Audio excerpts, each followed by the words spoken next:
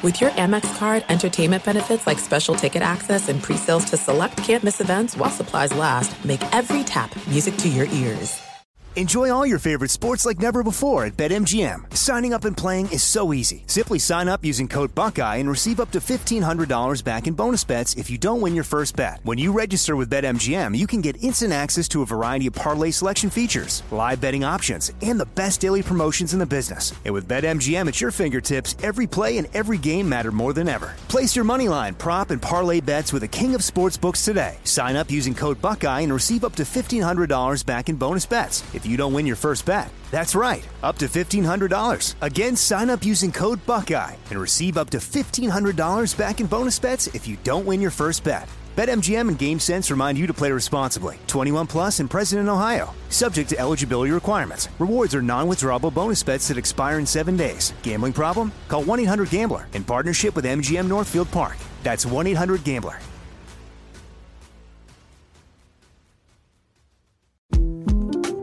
The 2024 presidential campaign features two candidates who are very well known to Americans. And yet, there's complexity at every turn. Criminal trials for one of those candidates. Young voters who are angry. The Campaign Moment podcast from the Washington Post gives you what matters. I'm Aaron Blake, and I'm covering my 10th election cycle. My colleagues and I have insights that you won't find anywhere else. So follow The Campaign Moment right now, wherever you're listening. You know you've got a comeback in you. When you take the next step, you're going to make it count. For your career, for your family, for your life. You can earn a degree you're proud of with Purdue Global. Purdue Global is backed by Purdue University, one of the nation's most respected and innovative public universities. This is your chance. This is your opportunity. This is your comeback. Purdue Global, Purdue's online university for working adults. Start your comeback today at purdueglobal.edu. Walkie Talkies is a production of iHeartRadio and the College Athletes Network. Hey, Mo! It ain't game day! It's game time! It ain't game day! It's game time! Hell yeah! Hell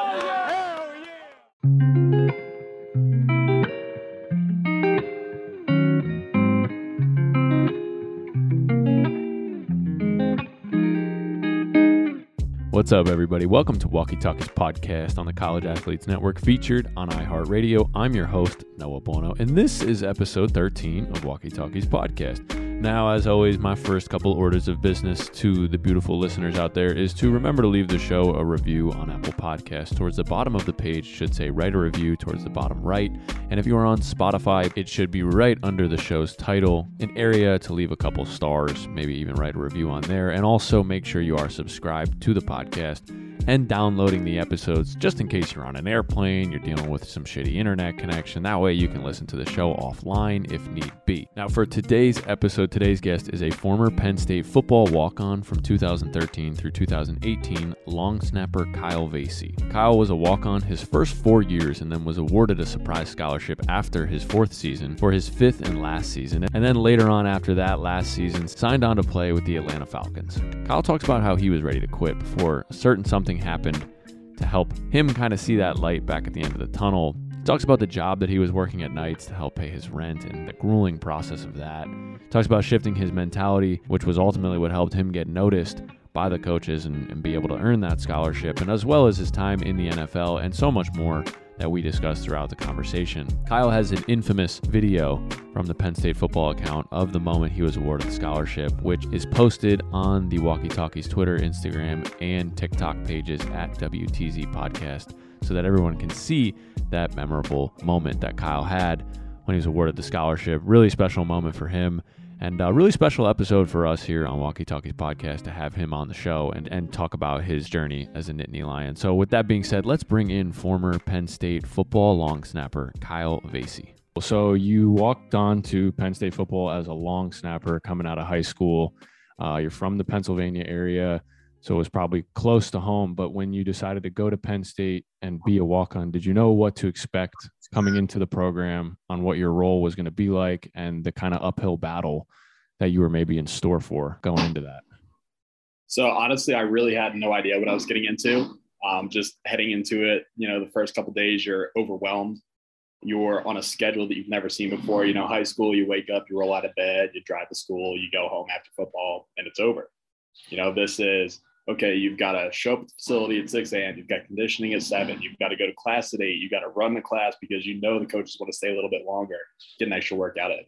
You finish up the class around 2, 3 o'clock. You go to practice, knock out all your practice, and then you did film study. You did meetings. You have a dinner that you're required to get to, and then you have to make it to study hall. So for me, going from somebody who was very independent but loosely independent to going into something where it's completely structured was a huge, huge change.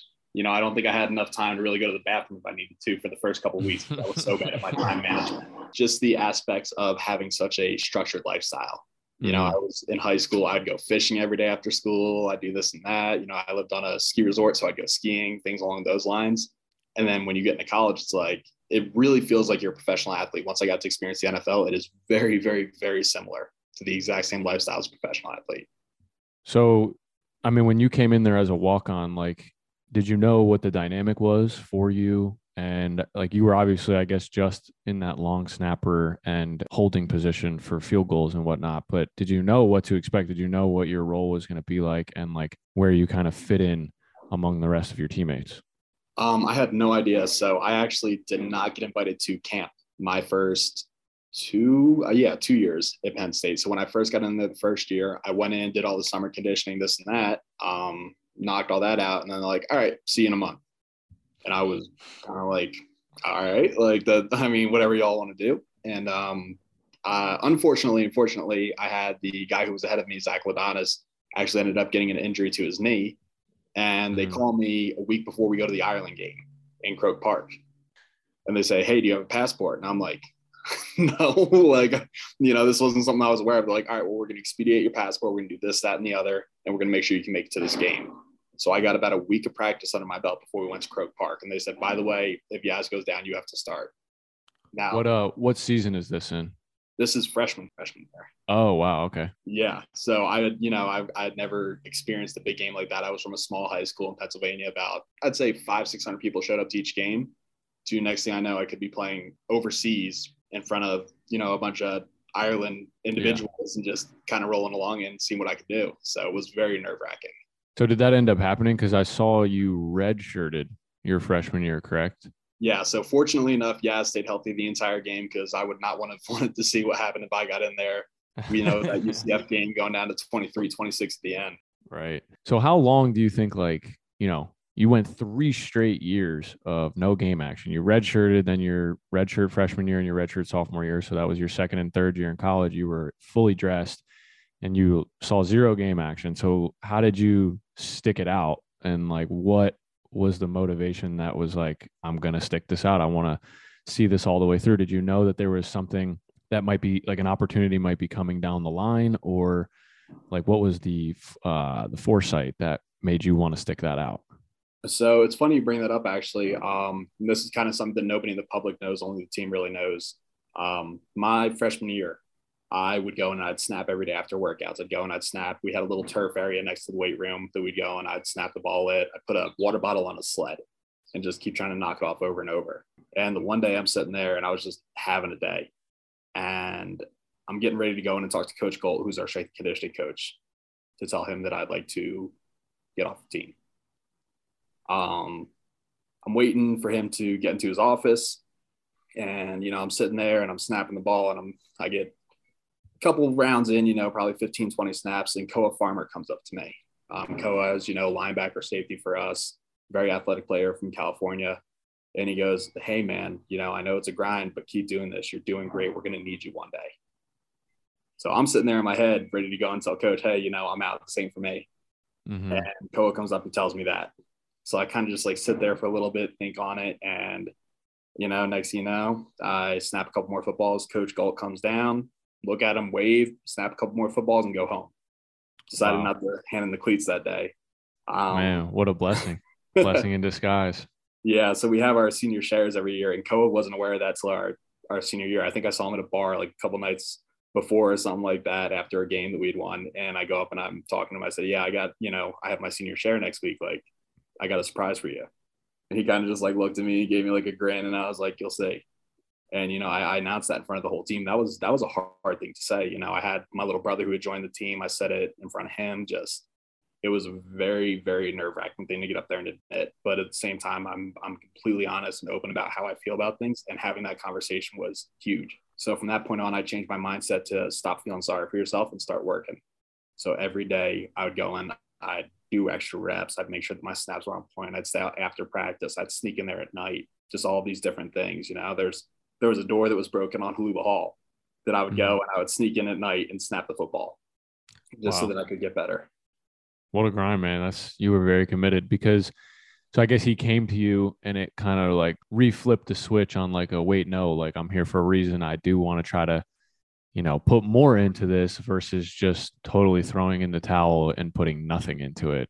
And ultimately, like that brings us into that notorious moment that you had. You know, you get the surprise scholarship from your head coach and you have no idea that it's coming, but you get that exciting moment where you're just mobbed by your teammates, and you know, that feeling of reward and hard work completely paid off. You no longer have to work or take your loans out or whatever. You get to just be a scholarship athlete. So when you had that moment when Coach Franklin, you know, gave you the scholarship, I want you to just, I don't even want to explain it. It'll sound so much better coming from you. What do you remember about that moment when he brought you guys in that little huddle and he asked you, you know, what your job was and all that? Just give the listeners that breakdown of that moment for you when you were given a scholarship. Yeah, it was hot as hell. We just finished a conditioning workout out on the field. I remember being exhausted. My legs were hurting. I was tired. I was thinking about going to work that night. You know, just kind of going through every thought that every athlete has. Man, that sucked. I got to do it again tomorrow. And what was work? So I was bouncing at a bar from about 8 p.m. to 3 a.m. almost every single day of the week. Wow. And I would wake up at 5 a.m. every day. You know, it was crazy. I actually dropped 30 pounds that summer just because I didn't have time to eat. I didn't have time to sleep. I slept about an hour and a half every night. Damn, man. That's an hour and a half? Yeah. Whew. You're better than me, bro. All right. Yeah, my dad would be proud, but that's about the only person that thought it was a good move. So yeah, of course. But it was tough. It was really tough. Yeah. So when you're sitting in that huddle and he kind of just singles you out and he's like, you know, Vasey, what do you do? Like, what's your job? Like, and you say that to him. It was just such a cool organic way that it happened, because there's no way that while your legs are tired and you're gassed and it's hot as hell outside that you thought that was coming. Like you said, you were just thinking about work that night. And, absolutely. You know, I saw the emotion in the video, but what did it really feel like when he said that to you and your teammates jumped on your back, all that? Yeah, well, it's funny. You don't see this in the media release, but he asked about 10 of us. And I'm getting all pissed off because he's skipping over me. I'm like, what's going on here, man? Like, I'm working my butt off. Like, I want to talk about it a little bit. Like, I want to let people know what I'm going through. Right. And finally, he's getting ready to wrap it up. And then Jones goes, oh, Vasey. And I looked at him and I said, you know, I'm working, you know, I'm bouncing. And he goes, what? And the whole team starts going, bounce, like, because they knew that I was bouncing at the bar. And he goes, well, how often are you doing it? I'm just like, well, you know, like 8 p.m. to 3 a.m. And he goes, 8 p.m. to 3 a.m. How many days a week are you doing? I said, 5-6 days a week. And he looks at me and he just goes, quit, you're on full scholarship. And like, my heart dropped into my stomach because the first thing I remember, I felt like I got punched. And everybody started screaming. It honestly just turned into a giant blur. Mm-hmm. I remember I got Big Bacon, who was Chaz Wright, call him Big Bacon, but he was my roommate at the time, comes up and wraps his arm around my neck. Now, people that don't know this, Big Bacon is 6'8", 360. He's not a small, cuddly individual. This dude throws his arm over me, almost knocks me over. I got Blake Gillikin jumping in my face. I got everybody pushing me around, Dalen Darian grabbing me, just having an awesome time, just celebrating. And, you know, I didn't know much to say. I was kind of choked up. I was laughing. I was crying. I had all these crazy emotions just circling around. Yeah. And, you know, they asked me to break down the team. So I just said, I love every single one of you guys, you know, family on 3, counting down 1, 2, 3, family. Went over, talked to the coaches. Aha! Stay put. Kyle will finish that sentence about the conversation that ensued with his coaches and his parents informing them of his scholarship. Don't go anywhere. We'll be right back. There's no distance too far for the perfect trip. Hi, checking in for... Or the perfect table. Hey, where are you?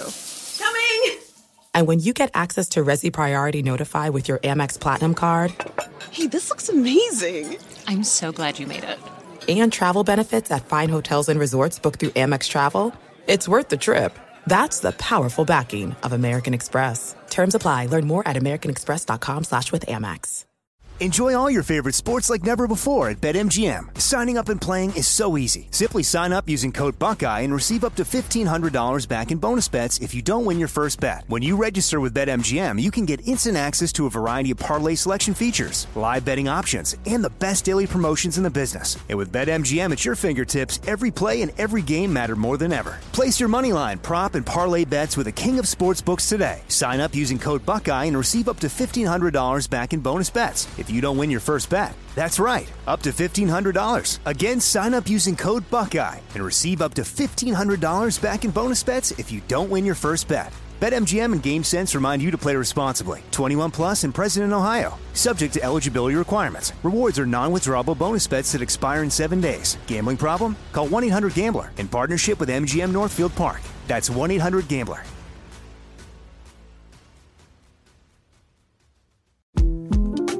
The 2024 presidential campaign features two candidates who are very well known to Americans. And yet, there's complexity at every turn. Criminal trials for one of those candidates. Young voters who are angry. The Campaign Moment podcast from the Washington Post gives you what matters. I'm Aaron Blake, and I'm covering my 10th election cycle. My colleagues and I have insights that you won't find anywhere else. So follow The Campaign Moment right now, wherever you're listening.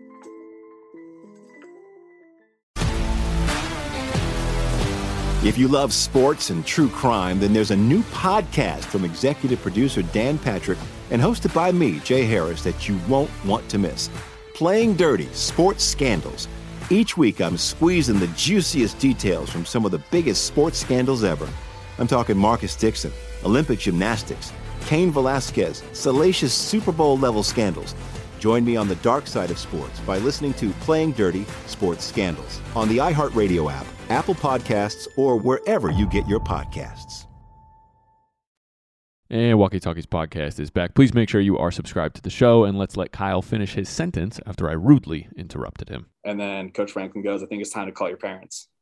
So that was when the tears really started to fall. You know, I call my dad, and I'm like, hey, Dad, no, I called my mom first. Called my mom. I said, hey, Mom, you know, what are you doing? She's like, I'm at work. I was like, I got some news for you. And, you know, she has 3 boys. So whenever she hears, oh, you have news, it's like, all right, who needs bail money? Who needs this? Who needs that? Like, just getting ready for the worst possible news. I said, Mom, I'm on full scholarship. And it went kind of quiet, and I just heard her sobbing.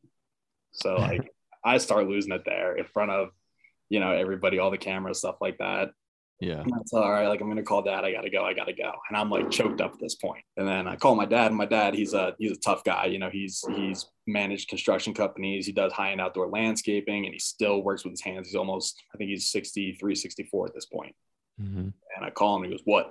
I'm like, you know, hey, Dad. He goes, what do you want? I was like, pull over. He's like, why? I said, Dad, just pull over. I was, all right, fine. Now, I remember to tell him to pull over because when my mom went into labor with me, she called him while he was driving and he almost crashed. So first thing that went through my head is get my dad off the side of the road real quick. So, you know, he can pull over and talk. He goes, all right, I'm over. What do you want? I was like, I got news for you. He goes, all right. It's like, I'm on full scholarship. He goes, what? His whole demeanor changed. My dad's got a deep, burly voice. It just kind of looks like a lumberjack. And his voice drops to like just this like mellow, like confused kind of voice. And he's like, what? And I was like, yeah, I'm on full scholarship. I just got awarded it. And he's not an emotional guy. He is stone cold. I mean, he's really, really tough individual. And I can hear him start to like sniffle up and tear up a little bit. His voice gets high and cracks a little bit. He's like, I'm so proud of you. Like, you've worked so hard for this. He ends it with, go quit your effing job. So yeah, get rid of that shit. Yeah, so I hang up and I'm done with that. And I'm talking to my brother because my brother's still there. We're having a conversation about it. He's all happy and excited for me.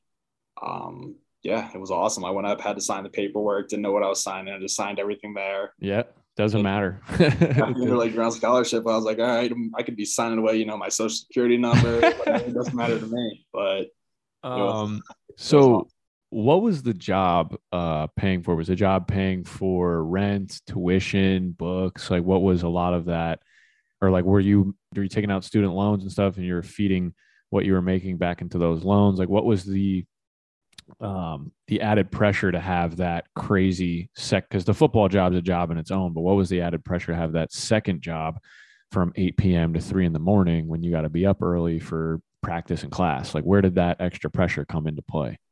So that was rent money. My student loans took care of all my tuition, education, things like that. So it was rent money and books. My parents could have helped me out with it, but at the same time, it's not the responsibility. I'm a 21-year-old individual at that point. I'm a grown man in my eyes. I want to make sure that I'm working for what I'm working for. I'm putting in the effort and I'm not relying on other people for it. So I made sure that I was working. I was paying my rent. I was paying for my food, paying for my vehicle, my gas, everything like that. And people don't realize this, life in college is expensive. There's probably a lot of people who wouldn't realize, like, you pay for rent, you pay for your car, still gas, and everything in a college town is inflated, 120, 130%. Right. So I was sharing a 4-bedroom apartment with Tyler Shoup, Isaac Lutz, and Frank DeLeo. And I think our rent was $3,600 a month for like this little, like, old, I think it was probably like a 40-year-old building, just living in a room. So, man, what a story, dude.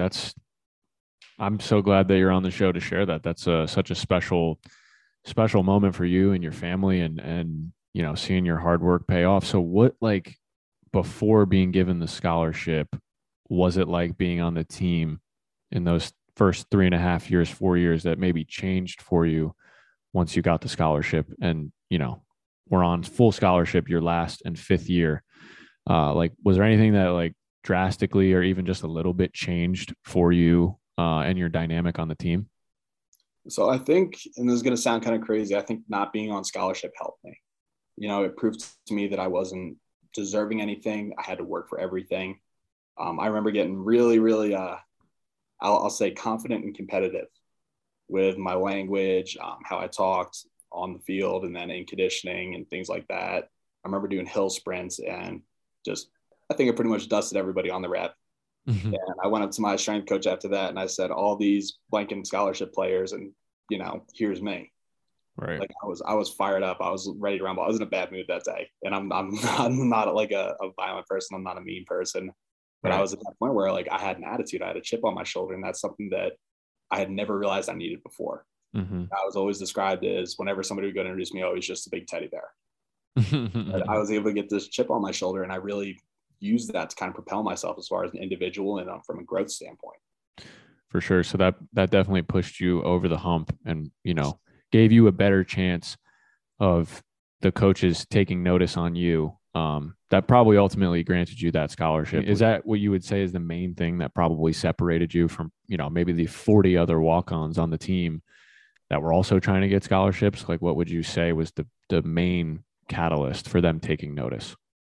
I think it was that. I think they noticed my mentality change, because obviously going in as a freshman, you're a little bit more timid. You don't exactly have this crazy mentality, especially when you're not a 4 or 5 star. I don't think I was ranked on anything. Right. I wasn't this big highly recruited guy. And I went in with the mentality of, oh, you're just lucky to be here. Well, I changed that mentality in my head, and I was like, they're lucky to have me. And changing that mentality and changing the way that I looked at everything that I was doing, it really changed the game for me. Mm-hmm. And at what point did that happen? Like, how many years in? Was it when you finally got on the field, or was it maybe like that year prior, that 3rd year, where you were like right on the brink of getting that spot? Yeah, I think that 3rd year, when I realized that Yaz was going to be moving on and going on and doing his professional career, I realized that I had an opportunity that, was nobody expected me to get. I mean, me and Blake, so it's funny, I got married last month. And congratulations. Thank you. But, Blake Gillikin, punter for the Saints right now, excellent athlete. He comes up to me and we're all talking, me and the groomsmen, we all had a house to ourselves, and we're sitting there, we're having conversations like, man, you used to suck when I met you. When he was a freshman, I was snapping to him. He's right. Like, you really sucked when I got there. I was like, yeah, I know, dude. He goes, and then you just became automatic. And it was funny, like, having that conversation, realizing, I wasn't very good freshman year, but then what I put myself into was a product of hard work and attitude. So how did you get on the team going into your freshman year if you weren't that good and you get on a Big Ten football team that happens to beat Penn State? What happened that got you in that room and ultimately on that team? So I was technically run on, which was really nice to have. So what had gone through was I had 2 Penn State coaches show up to my high school game because we had a game against Scranton Prep, which had Noah Bay, Joe Holmes, Kenneth Roman, who was one of my teammates, and Javon Marshall, who was another one of my teammates, who were guys who had a lot of looks. Noah Bay ended on going to play at Penn State, transferring to Delaware. Joe Holmes played at Penn State for a little bit. Kenneth Roman played at Rutgers and then transferred to IUP, all these different schools. And then Javon played at Bloomsburg. So we had some really talented athletes in that game. Well, my team was really bad. So we punted like 11 times. And I guess the combination of seeing me snap 11 perfect snaps and probably 1 field goal was enough to kind of spark the interest of Coach Strollo, who was under O'Brien's staff. From there, when they did the transfer with Franklin coming over and Coach Franklin and Coach Huff coming over, Coach Huff, I guess, had gotten a list from Coach Strollo of who he was recruiting. And I happened to be on that list. Wow. And then for you, it was kind of like a no-brainer. Like, I'm going to just, maybe you had some D2s or some D3s, but I think when, Penn State puts you on a list, they probably get put into a different tier. And you're like, wait, I don't care about loans. I don't care about not being on scholarship. I'm going to Penn State. Yeah, it's funny. I had, probably a month before I was talking to Coach Strollo, I was talking to Rutgers. I was talking to Temple. I actually had, before I committed to Coach Franklin in February, I had literally, while sitting in the office talking to Coach, giving me my commitment, the head coach of Temple at the time on the phone trying to call me. And I walked out of the room afterwards. I looked at my phone. I was like, too bad. Yeah. Geez, another school wants me. Because Coach Franklin looks at me and he goes, this is like dating. He goes, I'm like, this is boyfriend girlfriend stuff right here. You're not cheating. It's like, no more contact with the exes. I was like, all right, that's fair. No more contact with the exes. So that's a good way to get you sold on them. Yeah, absolutely. So I had a conversation. It's episode 7 of the podcast with a walk-on wide receiver from Ohio State. His name is Marvin Davies. He shined a lot of light on like the differences that when you're a walk-on come about, because there's so many guys on the team and it's so hard to balance like relationships with 125 people on the roster. So, in your position, and he was a wide receiver. So like he's in that receiver group. He's on the scout team, heavily involved. And for you as just a long snapper, like what goes on where like, are you a walk-on because long snappers, just don't have scholarships? Because you played in all 13 games your redshirt junior year, your 4th season, and you were not on scholarship. So like, is that common? Is there like just like a difference between the amount of scholarship guys and walk-ons because of how big of a number of people there are there? Like just explain that whole dynamic if you can compare it to, that brief summary of the Ohio State situation I gave. I think, I like to credit myself and say that if I was a receiver with my long snapping skills, receiver skills, I would have been a 5-star. But, it's one of those positions, it's, you play 10, 15 plays a game. You tell people your position. They're like, what are you? And I'm like, I'm just an upside down quarterback. Don't worry about it. Like that's how you describe your position. Because even people out in the real world, you tell them what you used to do. And they're like, dude, what? I've never heard of that. Like, were you on defense or offense? I was like, well, I was on special teams. So like, what is that? Dumbasses. I'm like, well, you see, here's kind of what I did. And, it's kind of a running joke at work that like, I'm just the upside down quarterback and all these things I used to do. And it was funny, it's not a position that's highly regarded or for its talent or its difficulty.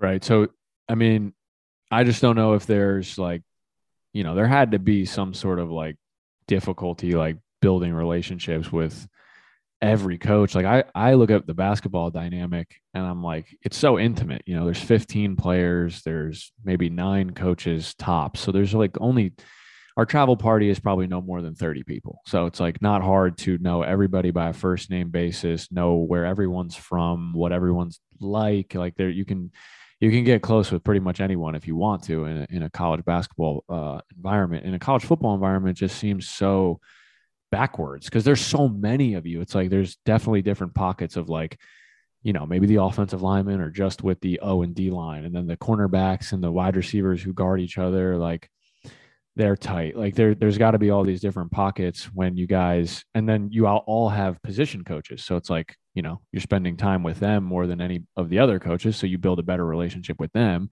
And that dynamic has always been interesting to me because there's definitely people who get left out. And, you know, it sucks when you see like, and this is for anybody in any field, like the most valuable people on the team connecting with the higher up boss, and you're laying lower on the totem pole. And it's like, all you can do is observe that relationship and just accept the fact that that's not what it is for you. So did you ever have to deal with like anything like that, or, you know, stuff that kind of made you feel before you got that scholarship, like a little less than, and that's not, you know, a knock on Penn State or anything. It's simply just that dynamic of how you have to deal with 120 people being on the roster and like 160 people within the program when you add in the coaches. Like, I don't even know what the number is. You tell me. Yeah, no. So I think the biggest thing is, you know, a lot of times we box ourselves into a certain group or a certain demographic or a certain, you know, social circle. And for me, I mean, I talk to everybody. It's been one of the best skills that I've acquired from college. I went in very timid, like I said, and I kind of grew into my own voice. I inserted myself in all these conversations. My sophomore year, they asked me who I want to live with. I said, I don't care. Mm-hmm. Throw me in with whoever you want. And I ended up with Big Bacon, Paris Palmer, Antoine White, and Kevin Givens. What a crew. It was a crew. I'll tell you what, that I wish I could go into details, but I can't. But we had some wild times together, really, really good friends. And they're people that typically everybody looked at and they're like, Vasey, why are you rooming with them? I was like, these are my boys. Like, these are the guys that I know. These are the guys I hang out with. We all get along, you know. We tease Kevin for eating a box of chicken nuggets every night, the dinosaur ones. Like, Big Bacon's always sweaty because he's 360 pounds. Like, just having these conversations, and, you know, it's fun. You got to throw yourself out there. Obviously, as a group of specialists, we all stuck together and we were close-knit because, you know, we were always with each other. But at the same time, it's, as a specialist, you know, you're either loved by everybody or hated by everybody. Mm-hmm. You know, we were a pretty decent special teams unit, especially towards my junior and senior year. So we got along with everybody pretty well. Yeah. And that's the most special thing, is like being able to get through all of those little hurdles and adversity and, you know, finding a brotherhood with people like that. Cause I'm sure you guys will always keep in touch. You know, they're your college roommates. Of course, you're going to, you know, have a strong tie. And that's always something that's super special when I talk to people that comes out of these walk-on experiences, or not even walk-on, just like literally being a college athlete, being around, you know, different walks of life from all over. And the perspective that, like, you know, you guys get into those late night, 3 a.m. deep talks, and it's like, wow, like, I respect the hell out of you, or like, I admire the shit out of you. Like, you're amazing. You know, you're a special human being. Like, there, all of those little moments, I think people get with some of their teammates at some point or another. So always love to hear that. But it's me again. We got another quick break coming your way, but stay put, because when we come back, Kyle talks about his journey within the NFL, experiencing draft night, what happened with his NFL career, and some of the biggest things he's taken with him from this overall journey. So stay with us. We'll be right back. There's no distance too far for the perfect trip. Hi, checking in for... Or the perfect table. Hey, where are you? Coming! And when you get access to Resi Priority Notify with your Amex Platinum card... Hey, this looks amazing! I'm so glad you made it. And travel benefits at fine hotels and resorts booked through Amex Travel, it's worth the trip. That's the powerful backing of American Express. Terms apply. Learn more at americanexpress.com/withAmex. Enjoy all your favorite sports like never before at BetMGM. Signing up and playing is so easy. Simply sign up using code Buckeye and receive up to $1,500 back in bonus bets if you don't win your first bet. When you register with BetMGM, you can get instant access to a variety of parlay selection features, live betting options, and the best daily promotions in the business. And with BetMGM at your fingertips, every play and every game matter more than ever. Place your moneyline, prop, and parlay bets with the king of sportsbooks today. Sign up using code Buckeye and receive up to $1,500 back in bonus bets if you don't win your first bet. That's right, up to $1,500. Again, sign up using code Buckeye and receive up to $1,500 back in bonus bets if you don't win your first bet. BetMGM and GameSense remind you to play responsibly. 21 plus and present in Ohio. Subject to eligibility requirements. Rewards are non-withdrawable bonus bets that expire in 7 days. Gambling problem? Call 1-800-GAMBLER in partnership with MGM Northfield Park. That's 1-800-GAMBLER.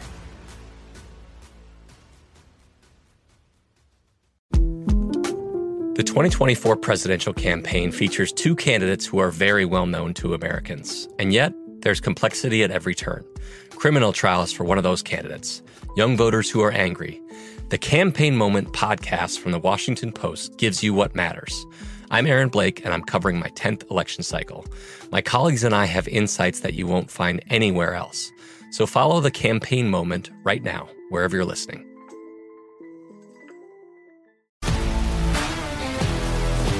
If you love sports and true crime, then there's a new podcast from executive producer Dan Patrick and hosted by me, Jay Harris, that you won't want to miss. Playing Dirty: Sports Scandals. Each week, I'm squeezing the juiciest details from some of the biggest sports scandals ever. I'm talking Marcus Dixon, Olympic gymnastics, Cain Velasquez, salacious Super Bowl-level scandals. Join me on the dark side of sports by listening to Playing Dirty: Sports Scandals on the iHeartRadio app, Apple Podcasts, or wherever you get your podcasts. And Walkie Talkies podcast is back. I told you we'd be back, so please make sure you are subscribed to the show if you're enjoying what you're hearing so far. And let's bring back in former Penn State long snapper Kyle Vasey. In regards to what followed your scholarship and that last and fifth year at Penn State, you ended up signing a brief deal with the Atlanta Falcons. So what ended up happening with that? Was it you like not making the team or just making the team and then ultimately deciding it wasn't for you? What was the situation with signing that pro contract?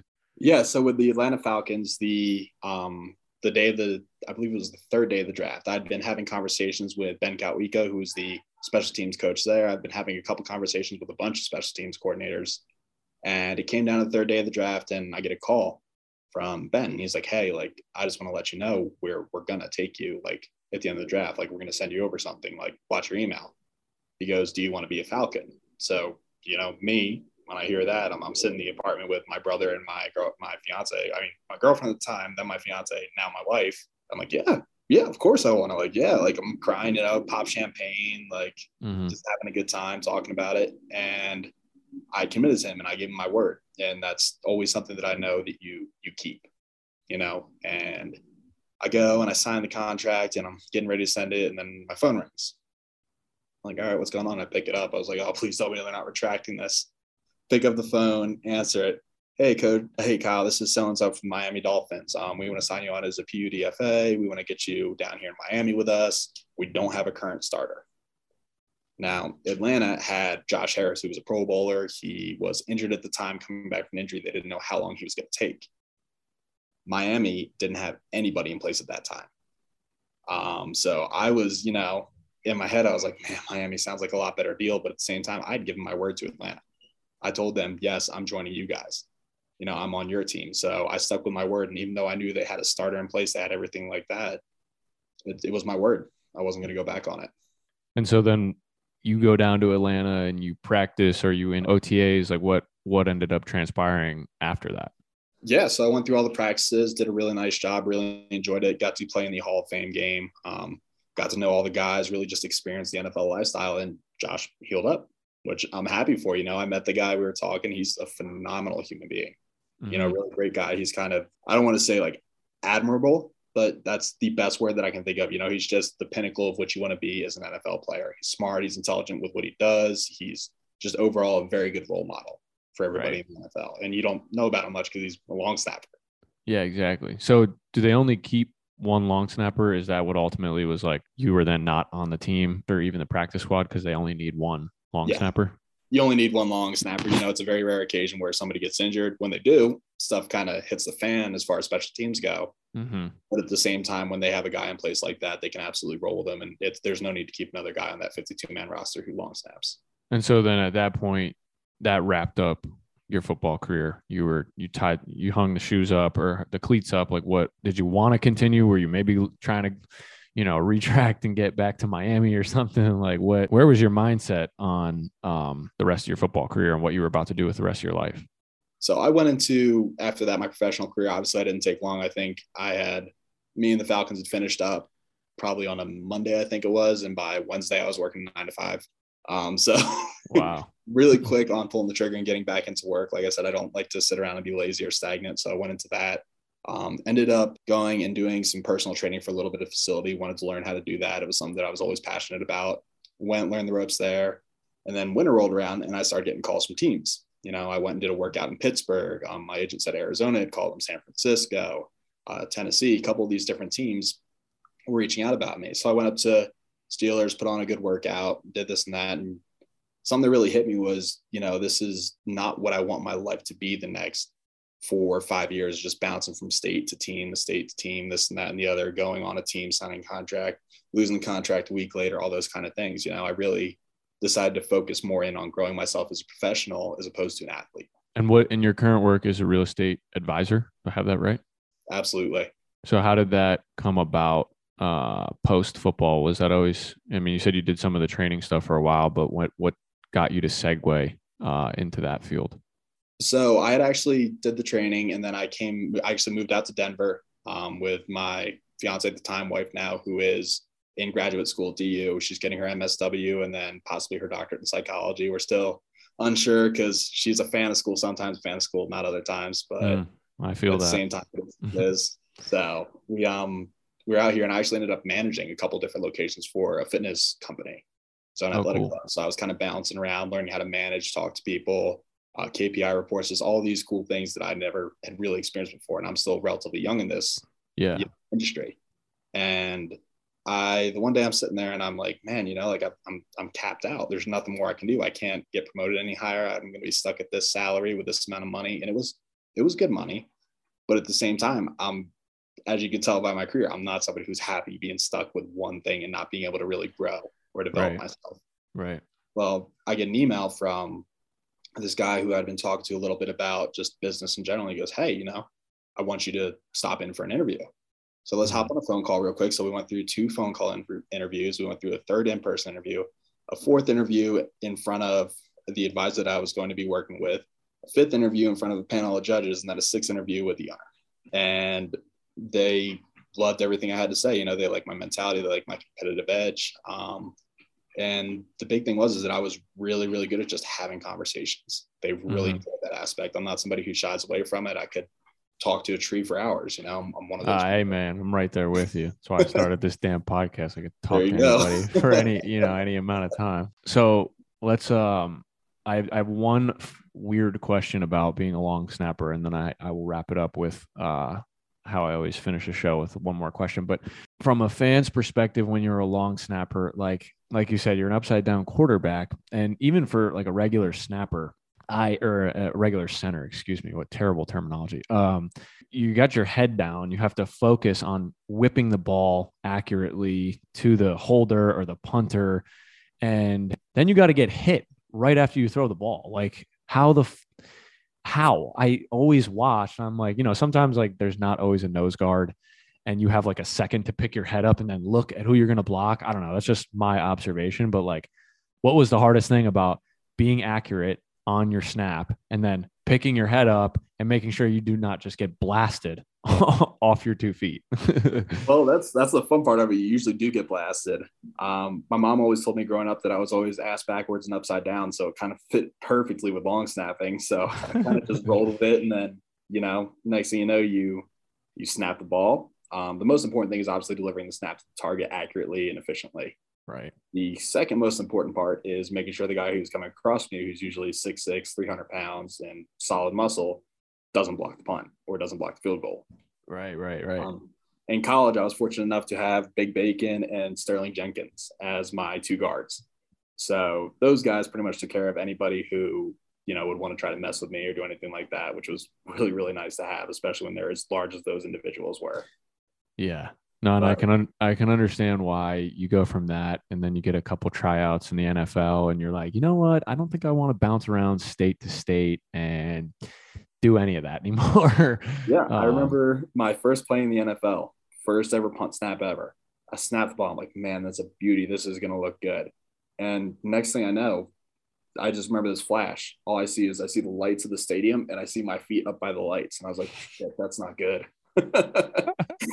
That's hilarious. So I ended up doing a full backflip on my first play, and it was not intentional. Your very first play. What a moment. But there was a fumble. The returner fumbled the balls, and we got the ball. So that's a good sign. Shit. Wow, what a play. What a first play of your NFL career. Yeah. All right, so let's wrap it up with what did that walk-on role and ultimately that reward of being given a scholarship and being validated, your hard work being validated after all those years. And then even, being given the opportunity to be on the phone with NFL teams in a training camp with NFL teams, playing in an NFL game. Like, what did that role, that journey, that whole thing from the very start of where you were at to the very end when you hung up the shoes with peace. You were completely fine with, I keep saying shoes because I'm a basketball player.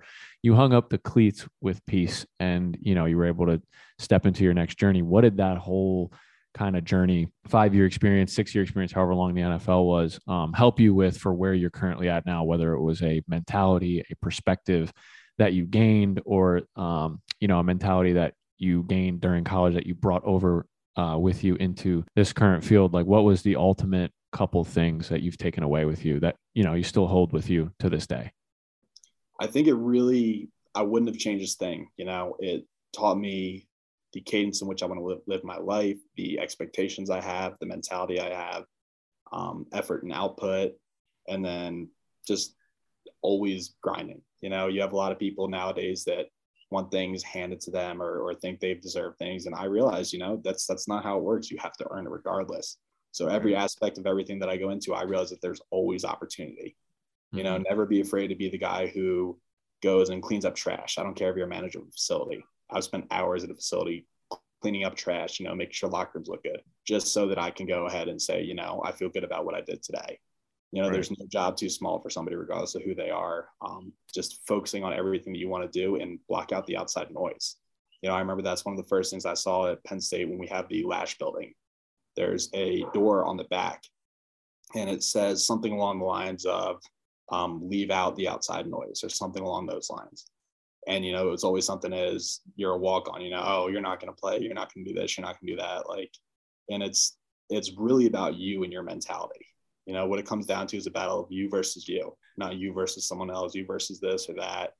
It all comes down to the approach that you take, the mentality that you carry, and the fight that's inside of you. Absolutely. So that's probably the biggest thing I learned. That effort output thing is sticking with me. What can I get you to elaborate on that a little bit? How that stuck with you, how that helped you during that journey? Because I really like that. Yeah. That quote. It's true. What did that do for you? It kind of relates back to James Franklin's 4 core values, which is positive attitude, great work ethic, compete in everything you do, and must be willing to sacrifice. You take all those, and when it goes to effort and output, you need to do everything 110%. There's no such thing as, excuse my language, half-assing anything. It doesn't matter. You don't have to excuse your language. You can say whatever curse word you want on here. But it's so validating. Sometimes there's things that you don't want to do, but if you give it this half-ass effort, you're not improving. You're not getting anything out of it. Mm-hmm. If you go into something, even if you don't want to do it and you give it 110%, maybe it turns out it's not that bad. My mentality with a lot of the things I do with fitness and real estate, it's a sales type of thing.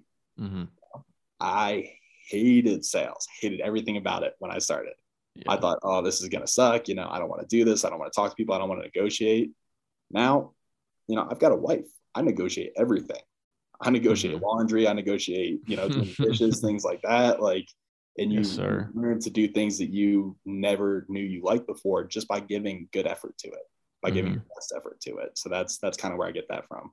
It's the same mold of the more you give, the more you will probably get back in return. And whether that's effort, whether that's love, whether that's care, generosity, whatever it is, the more you put out, hopefully, the more the universe rewards back to you. And in a situation like yours, man, like you said it, you were like an inch away, maybe 5 minutes away from hanging it up your second, third year and quitting.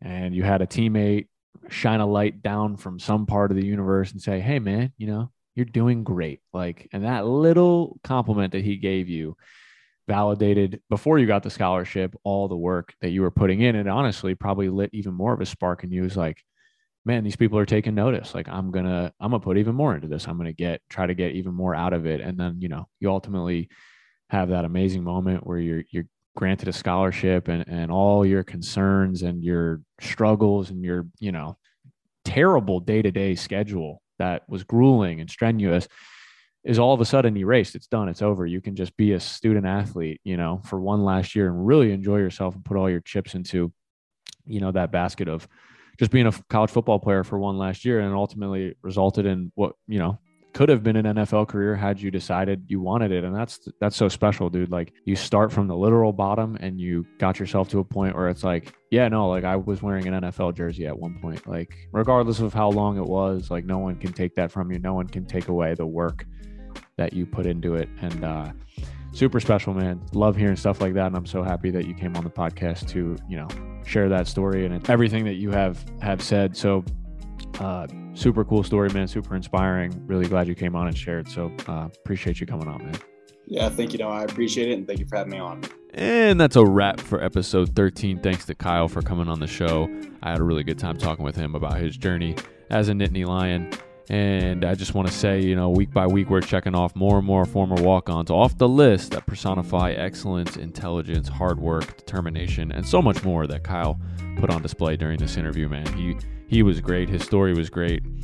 Seems like a really good dude and is going to be really successful in life, which is what all of our former walk-ons in the Walkie Talkies gang seeming to be doing, is just, you know, building on their journeys of success that started as a walk-on. So super cool stuff from him. And that's all for today's show. Remember to subscribe to the podcast so you don't miss any future episodes. If you enjoyed this episode, then please leave us a review on whichever directory you listen to your podcasts on. And you can interact with the podcast more if you follow us on social medias, Twitter, Instagram, TikTok, at WTZ Podcast. There will be video highlights of every episode on there. And that's all for today. Thank you to everyone tuning in. We will see you next week. And remember, keep us up cute. Walkie Talkies is a production of iHeartRadio and the College Athletes Network. For more podcasts from iHeartRadio, visit the iHeartRadio app, Apple Podcasts, or wherever you get your podcasts. At Bet365, we don't do ordinary. We believe that every sport should be epic. Every home run, every hit, every inning, every play. From the moments that are legendary to the ones that fly under the radar. Whether it's a walk-off grand slam or a base hit to center field. Whatever the sport, whatever the moment, it's never ordinary at Bet365. 21 plus only. Must be present in Ohio. If you or someone you know has a gambling problem and wants help, call 1-800-GAMBLER. From BBC Radio 4, Britain's biggest paranormal podcast is going on a road trip. I thought in that moment, oh my God, we've summoned something from this board. This is Uncanny USA. He says, somebody's in the house, and I screamed. Listen to Uncanny USA wherever you get your BBC podcasts, if you dare.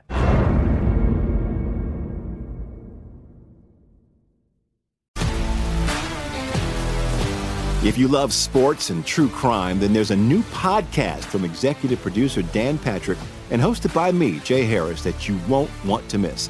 Playing Dirty: Sports Scandals. Each week, I'm squeezing the juiciest details from some of the biggest sports scandals ever.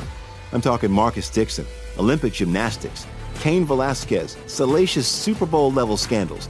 Join me on the dark side of sports by listening to Playing Dirty: Sports Scandals on the iHeartRadio app, Apple Podcasts, or wherever you get your podcasts. What's up, everybody? This is Stephen A. Smith, host of the Stephen A. Smith Show podcast. Tune in every Monday, Wednesday, and Friday at the very least as I bring you all new episodes that feature the biggest headlines in the world of sports, pop culture, business, and I answer your phone calls and respond to your tweets. You'll hear my unfiltered opinions and straight-shooter interviews with top celebrities and game changers. All that and more. So listen to the Stephen A. Smith Show podcast on the iHeartRadio app, Apple Podcasts, or wherever you get your podcast.